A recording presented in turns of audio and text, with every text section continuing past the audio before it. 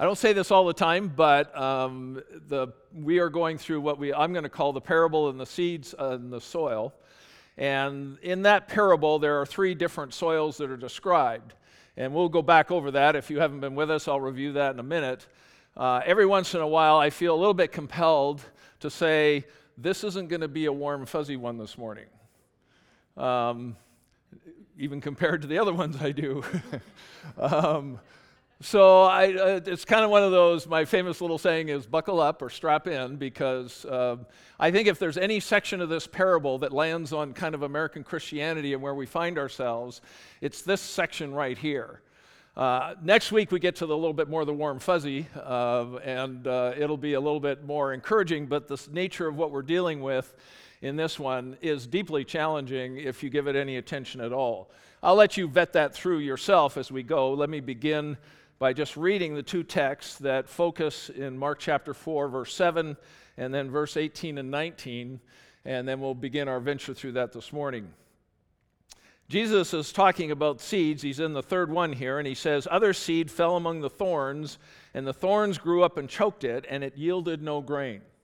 Well, that seems pretty innocent and pedestrian. The explanation Jesus gives is this: "And other seeds are the ones sown among the thorns.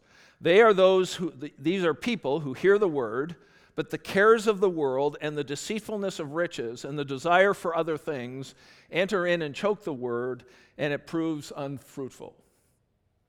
I was reading a story this week of a teenage son who had rebelled against his parents and against God. For 4 years, as he lived at home, he was protesting his guilt and made innumerable promises that he would straighten out his life, but nothing seemed to happen. Each excuse he had was pretty much unjustified, and each promise he turned around and immediately broke, and nothing ever went anywhere. The other side of it is how much pain he ended up causing his mom and dad, because they were deeply concerned about him, and it was embarrassing for them to be this family. For them, then they were living with all this chaos, and his behaviors seemed to not only embarrass them, but seemed to get exposed to friends and other people who happened to witness it.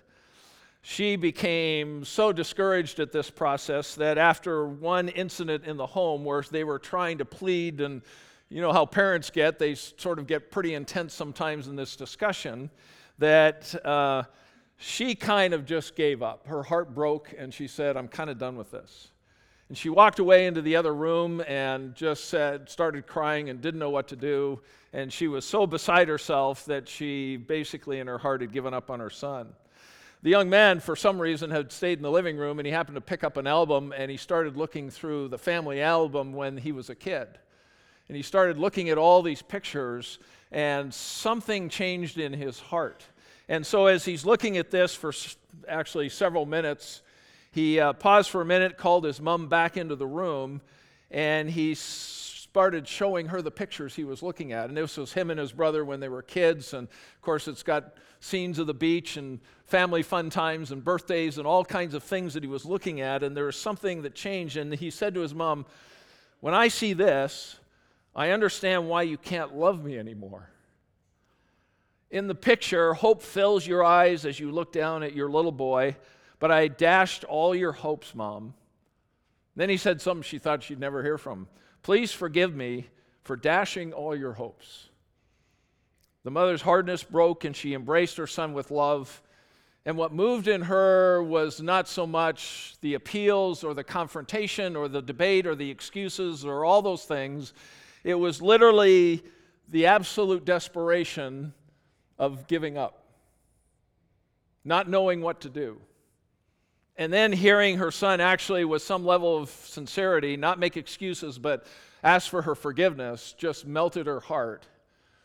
And as the individual who tells the story says, it's kind of like that's what God's looking for. He never gives up on us. He keeps trying to appeal to us.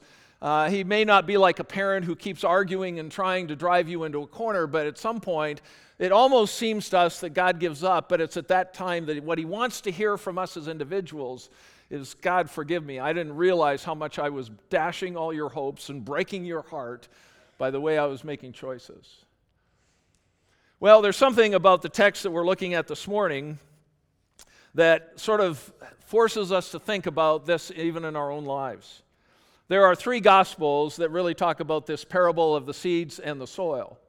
There is Mark, Luke, and Matthew all have some version of this, and there's details that change within them. Let me get down to the idea of the seed and compare that, because when you look at Matthew 13, the seed is called the word of the kingdom.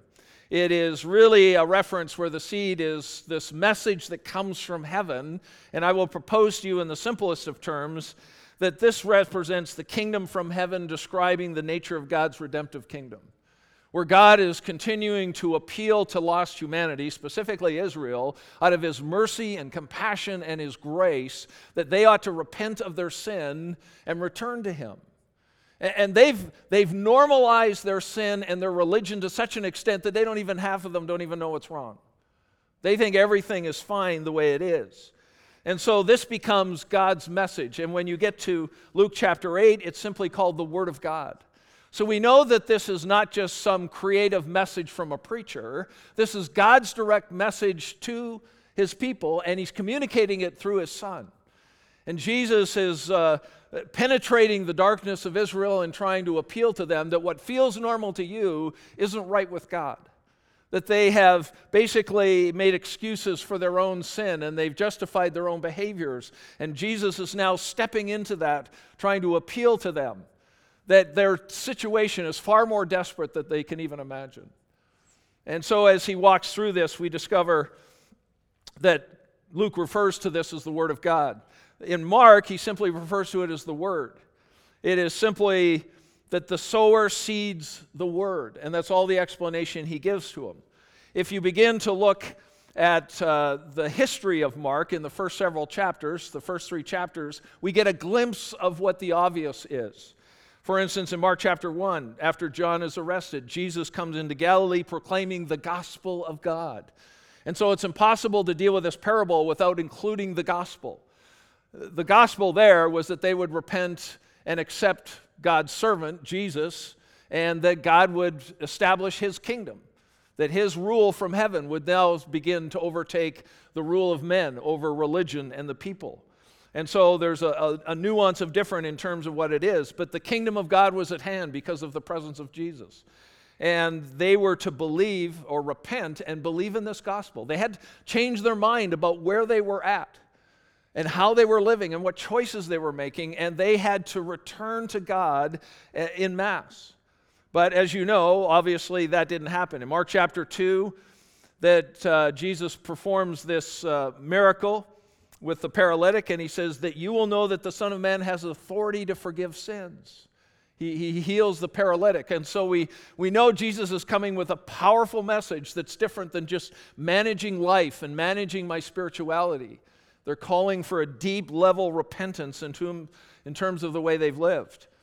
And so he now is communicating part of the word is his authority. And then in Mark chapter 2, we discover that he comes not to call those who are righteous or think that they're righteous, but he's coming to call sinners. And obviously the Pharisees and the scribes already think they've got it all put together spiritually and religiously and every other way. They've got their act together, but those are the very ones that Jesus was calling to repent.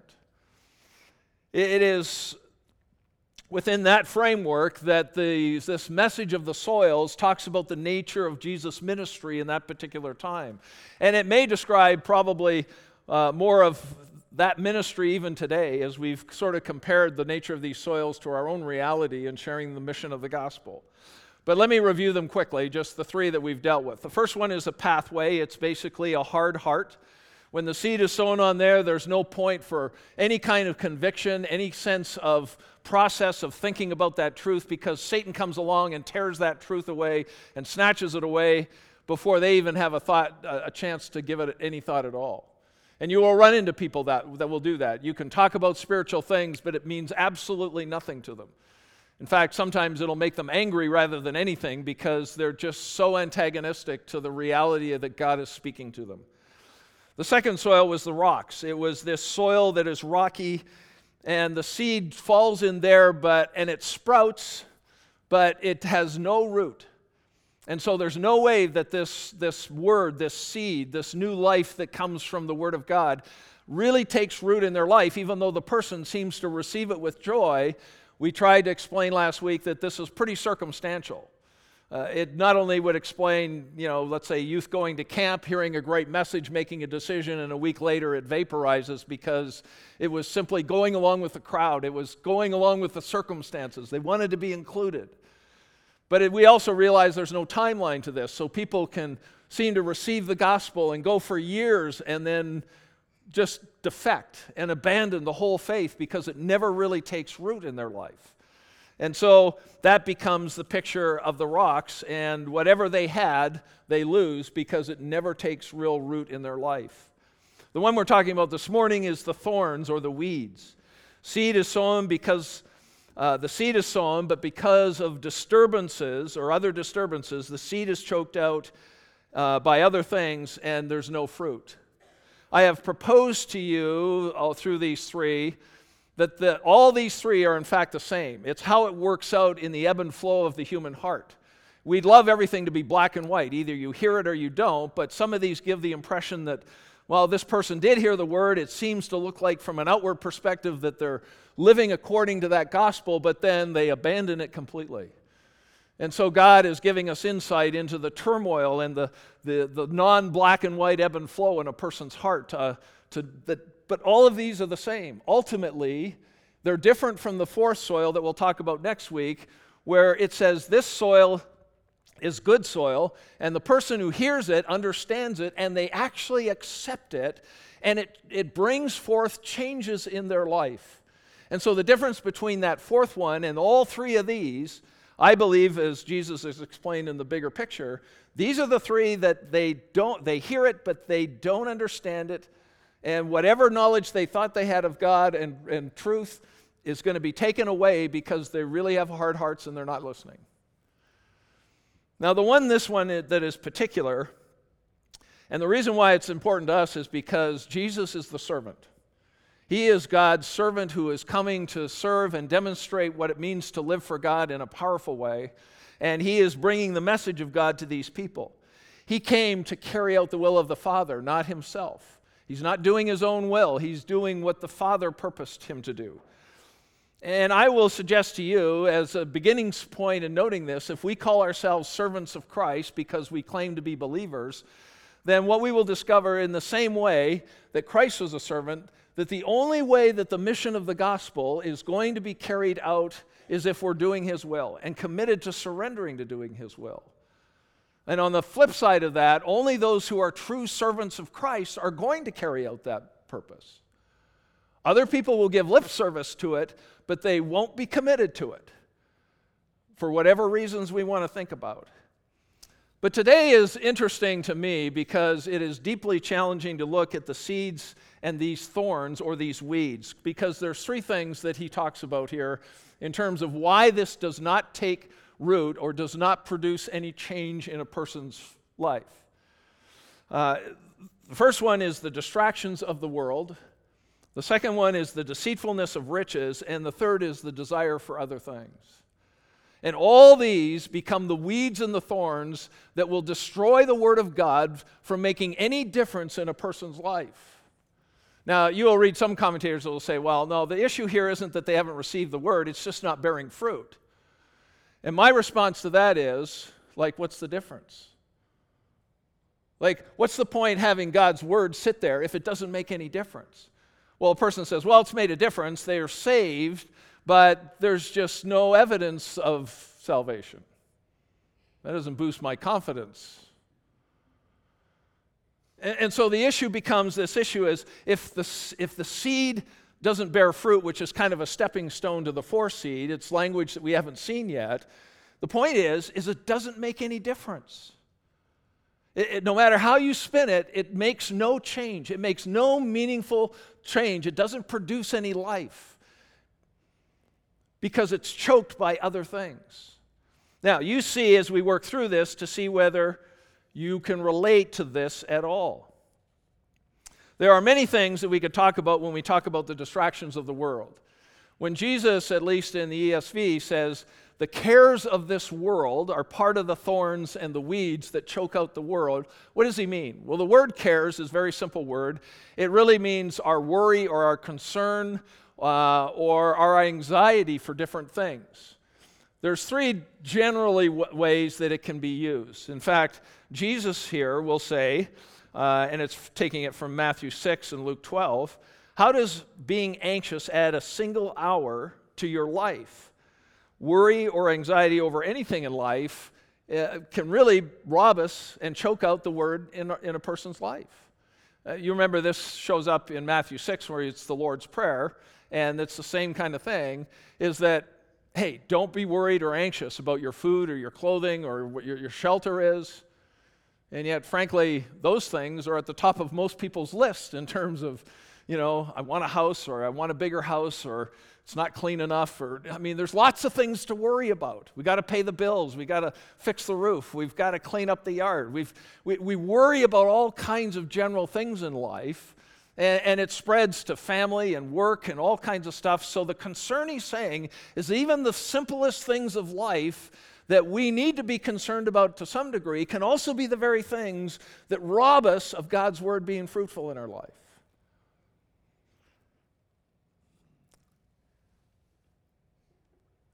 I don't know if you remember 2 Timothy chapter 4, but Paul talks about Demas. And he's appealing to Timothy. He says, listen, I need you to come and meet me as soon as you can. But Demas, he's abandoned me. And the statement is simply this. For Demas in love, and the word is agape, which is a strange term. We won't get lost in those weeds this morning. But in his agape love with this present world, he has deserted me and gone to Thessalonica.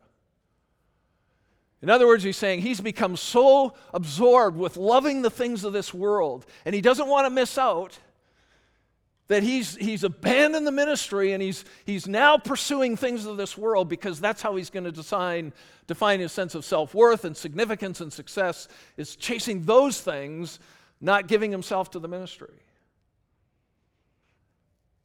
And so the danger that we all face is that just worry and concern about life, our kids and our finances and our family, those things can choke the word so it makes no difference in our life. In fact, it's possible there's some of you could be sitting here that have had so many things happen through the week that your mind's not here at all. That you're kind of hearing me, but no, you're not listening. Why? Because your mind's grinding on something that you got to fix this afternoon or this week, or you're in all kinds of trouble, whether it's financially or business or relationships or whatever it happens to be. But yeah, you'll sit here and hear it, but if I ask you 5 minutes afterwards, do you remember anything about the message? It's like, yeah, I got to go. I got to get, something's on my mind.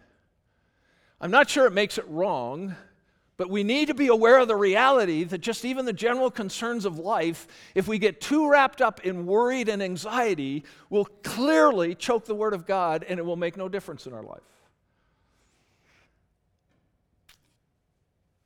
So the first thing that Jesus talks about is just general anxiety and worry, and his warning is you can't add 1 hour by worrying about stuff that usually you can't do anything about anyway. Now, I know nobody here does that. We don't worry about stuff that we can't change. We only are concerned about the stuff that we can clearly make a difference with. So you're off the hook.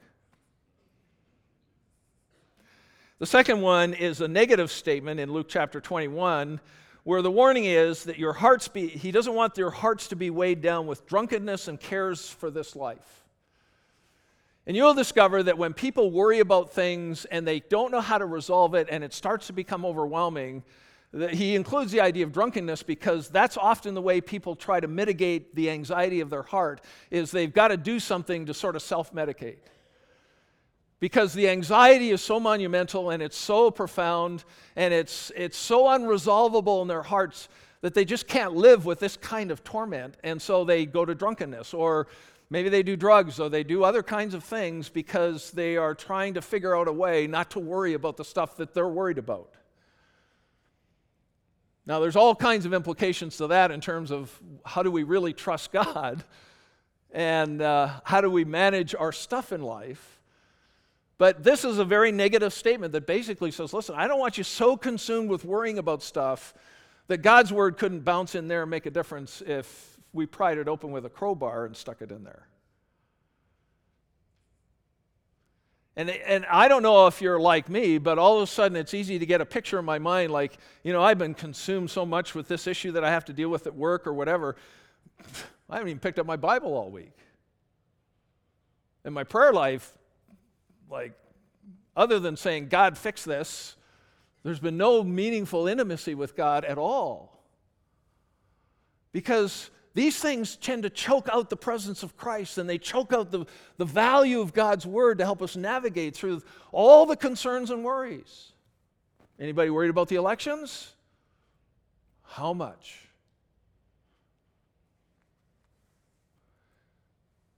There are lots of legitimate things to be concerned about, but we have to realize there's a fine line between being legitimately concerned and where it starts to take over our hearts so God's words cannot be productive in our life. The third one is a more positive statement. Paul talks about the distractions of the world. He says, and apart from other things, there is the daily pressure on me of my anxiety or concern for all the churches. Well, that would seem to be a good thing. So the word isn't always negative. The idea of being concerned about something can have a very legitimate basis, but the problem is anxiety, worry, concern, panic can all destroy the word's ability to bring about any fruitful, meaningful change in our life. It's like getting a tidal wave of water coming over us when you're standing on the beach.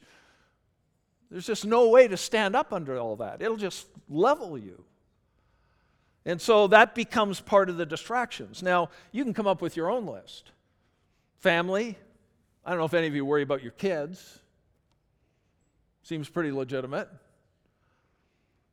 Elections, already mentioned that. Finances, our occupation or our work environment. Our personal dreams that have been smothered by COVID and people who won't cooperate. Friendships, self-worth. There's all kinds of things that can create tremendous anxiety and worry in our life. And we can stand around and make excuses and justify our concerns for a lot of different things. Probably the way you measure whether your concern is legitimate or not is, does it squelch God's word from changing and impacting your heart and your mind and your feelings and the way you think about life? I was listening to a sermon this week. It was on Philippians 4. Be anxious for nothing, but in everything with prayer and supplication, let your requests be made known to God, and the peace of God that surpasses all understanding will guard your hearts and minds in Christ Jesus.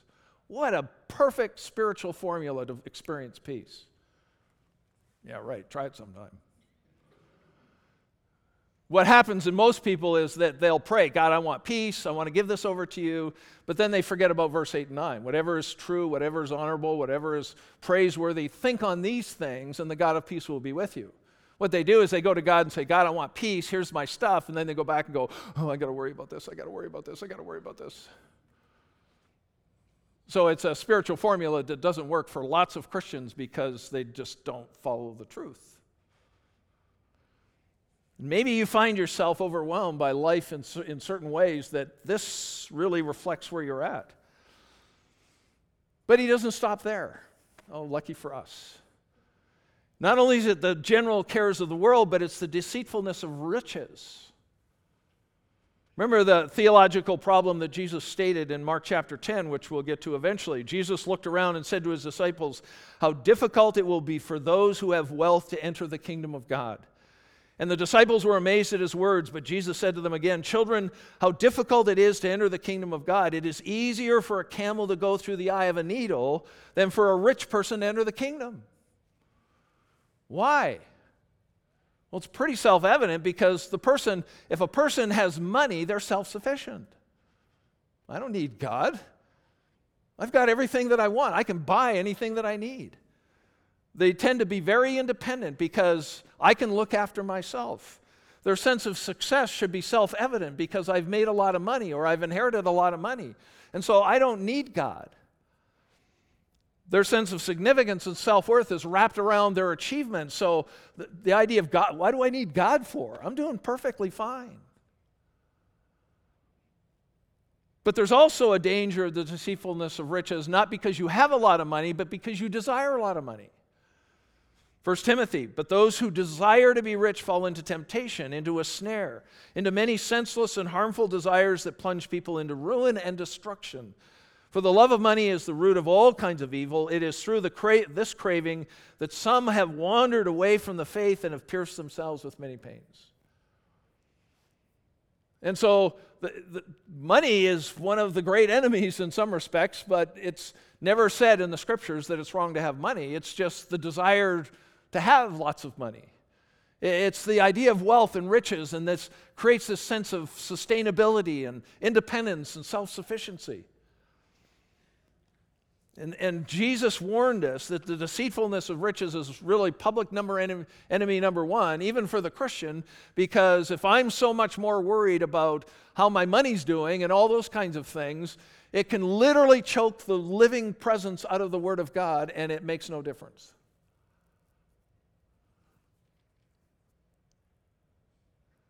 Now, I was going to say something really sarcastic, like, it's a good thing we don't live in one of the richest countries in the world, because then we don't have to worry about that kind of stuff. But the danger for many of us is, I want it, I know how to get it, I know how to get more of it, and the more I can get, the better I'll be, because as we would to it, especially as guys, I want to provide for my family. Well, we won't get into the weeds of all that, because the things the Scripture often encourages us to be content with aren't the things that we're content with.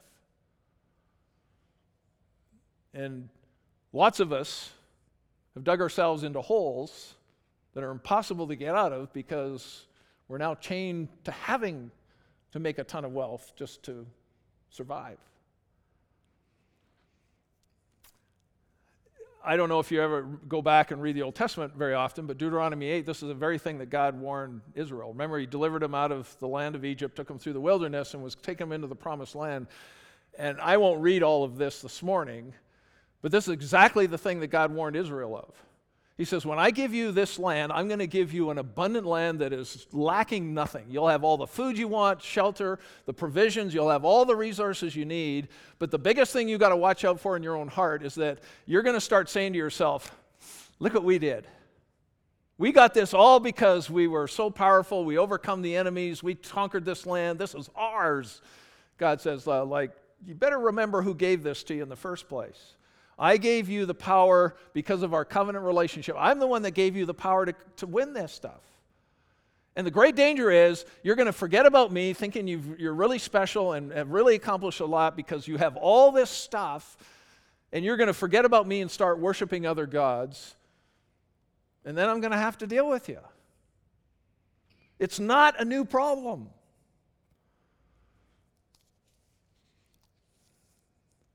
Mark Laberton, who's a pastor, told the story of a man who once appeared at his office door and asked for some quick points or bullet points on Christianity to help him make sense of the dinner conversation he was going to have with a Christian couple.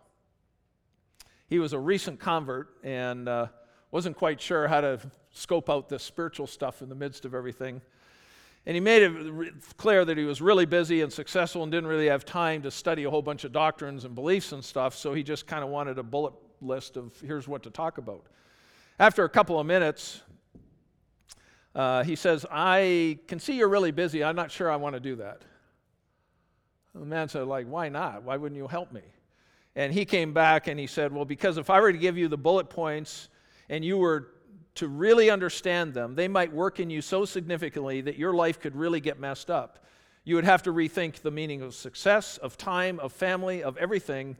I don't think you really want me to do that to you. Now, obviously, it was an effort to raise his thirst, not just give answers, and in that particular situation, it worked. That man met with him on a regular basis to actually learn the substance and the reality of what Christianity was about. But there's lots of Christians who just want a bullet list of things so that they can say the right answers and see if they can appeal to God to rubber stamp their choices, rather than doing the hard work of being deeply rooted in Christ and allowing the Word to reshape their thoughts and beliefs and values and priorities. I haven't got time for that, because if I allow that to change, I might have to change everything that I'm doing. And then finally, he talks about the desire for other things. What, we didn't cover it already? What else is left?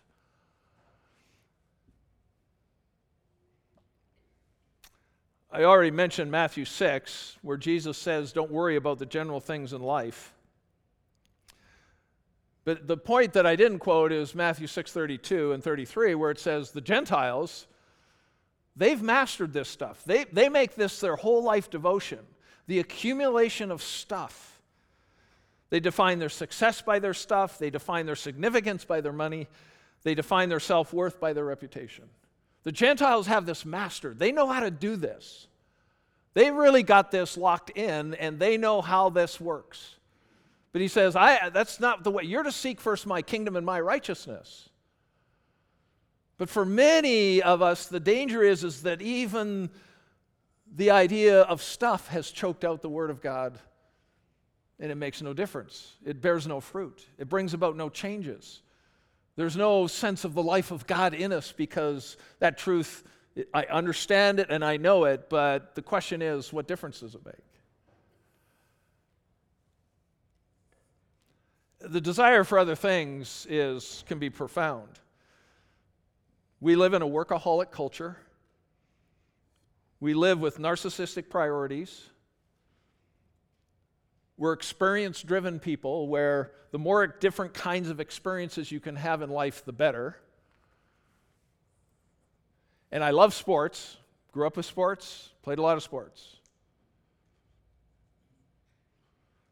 But I've seen some families that, their kids in like 6 different sports all at the same time.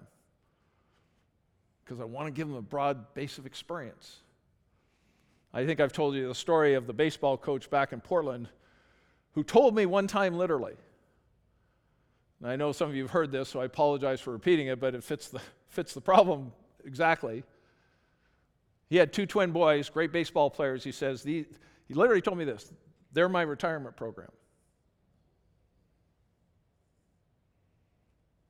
You gotta be kidding me.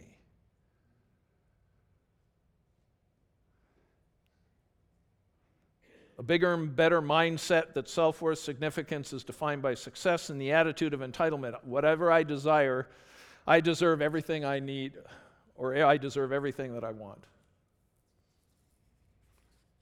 I mean, that's the culture that we're living in.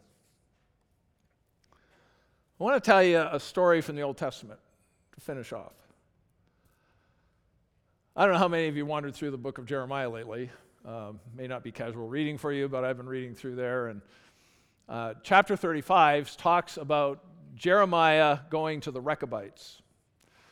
I know that I'll have to explain a little context, otherwise this won't mean anything. But Jeremiah was a prophet at the end of the life of the 2 kingdoms. There was Israel and Judah. Israel had already gone into exile. Judah was kind of at the end of their rope.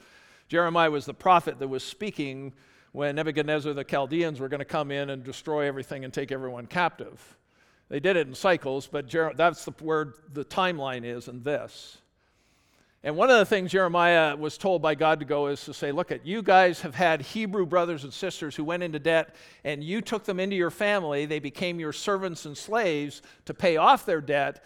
But as part of the covenant relationship, after 6 years, in the 7th year, they were to forgive everything if it wasn't paid off, and they were to let them go free. But they had been ignoring that law for decades. They weren't doing that at all. So Jeremiah was sent by God to say, I want you to make a covenant with all of the people and set these slaves free and give them their freedom so that you start obeying God. So they made this covenant, and they established this covenant with everybody. The masters, slave owners, as it were, let these people go free. And then all of a sudden they went, well, now what am I going to do? I need these people to make this work. So they made the covenant, let them go, and then they went back and rallied them back up, brought them back and re-enslaved them so that they could get their work done. So God tells Jeremiah, he goes, all right, here's what we're going to do. I want you to go to the Rechabites. And the Rechabites was kind of a tribal community, and they had made a promise to their father Rechab. And so all of the brothers and sisters and the cousins and aunts and uncles, they're called the Rechabites. So that's a person's name, not some weird category of people.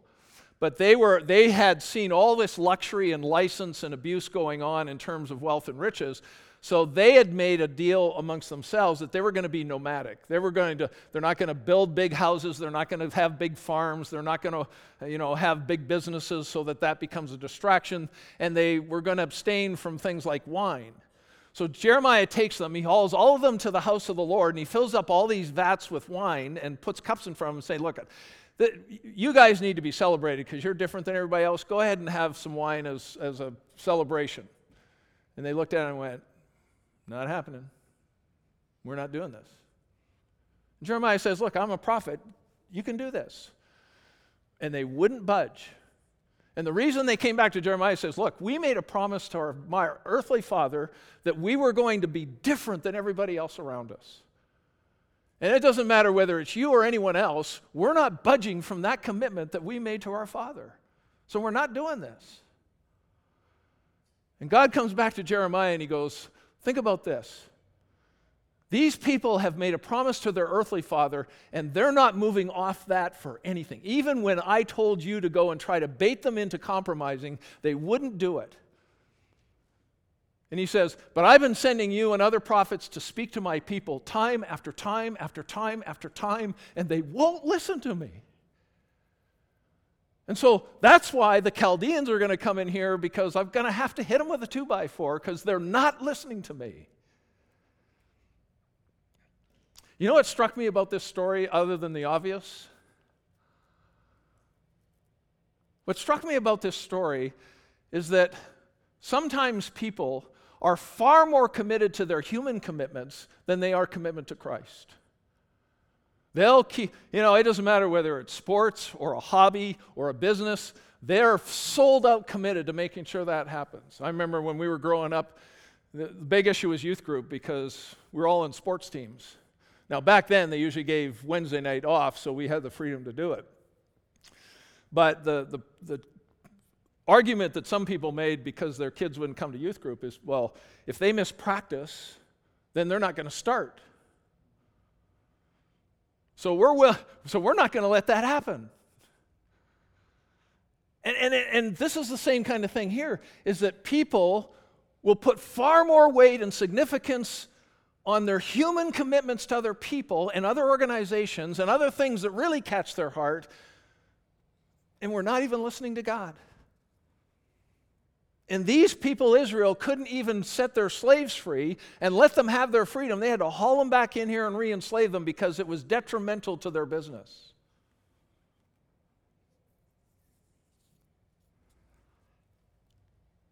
Now, I don't know if anything afflicts American church more than this kind of stuff. Because our hearts are worried about so many earthly things that we are so caught up in being successful in earthly things that there are individuals who are Christians basically by a placard only, because they never really experience the power of God's word to change life, because it's constantly being barraged and choked out by the things of the world.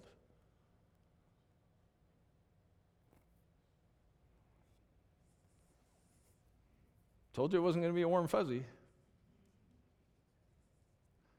Do you remember Jesus' statement in Luke chapter 9? If anyone would come after me, let him deny self and take up his cross daily and follow me. For whoever would save his life will lose it, and whoever loses his life for my sake will save it. For what does it profit a person if he gains the whole world and loses or forfeits himself? It's a good starting point. Are you at least aware of the weeds that are in your own life, that clutter up your own heart? That you're willing to give more time to that than even the basic Christian disciplines that would keep you healthy and rooted in Jesus? Boy, we live in a dangerous culture, because if there's anything that plagues and will constantly barrage you and me, it's this part of the parable right here. Everything is so important and so necessary at times except for the things of God.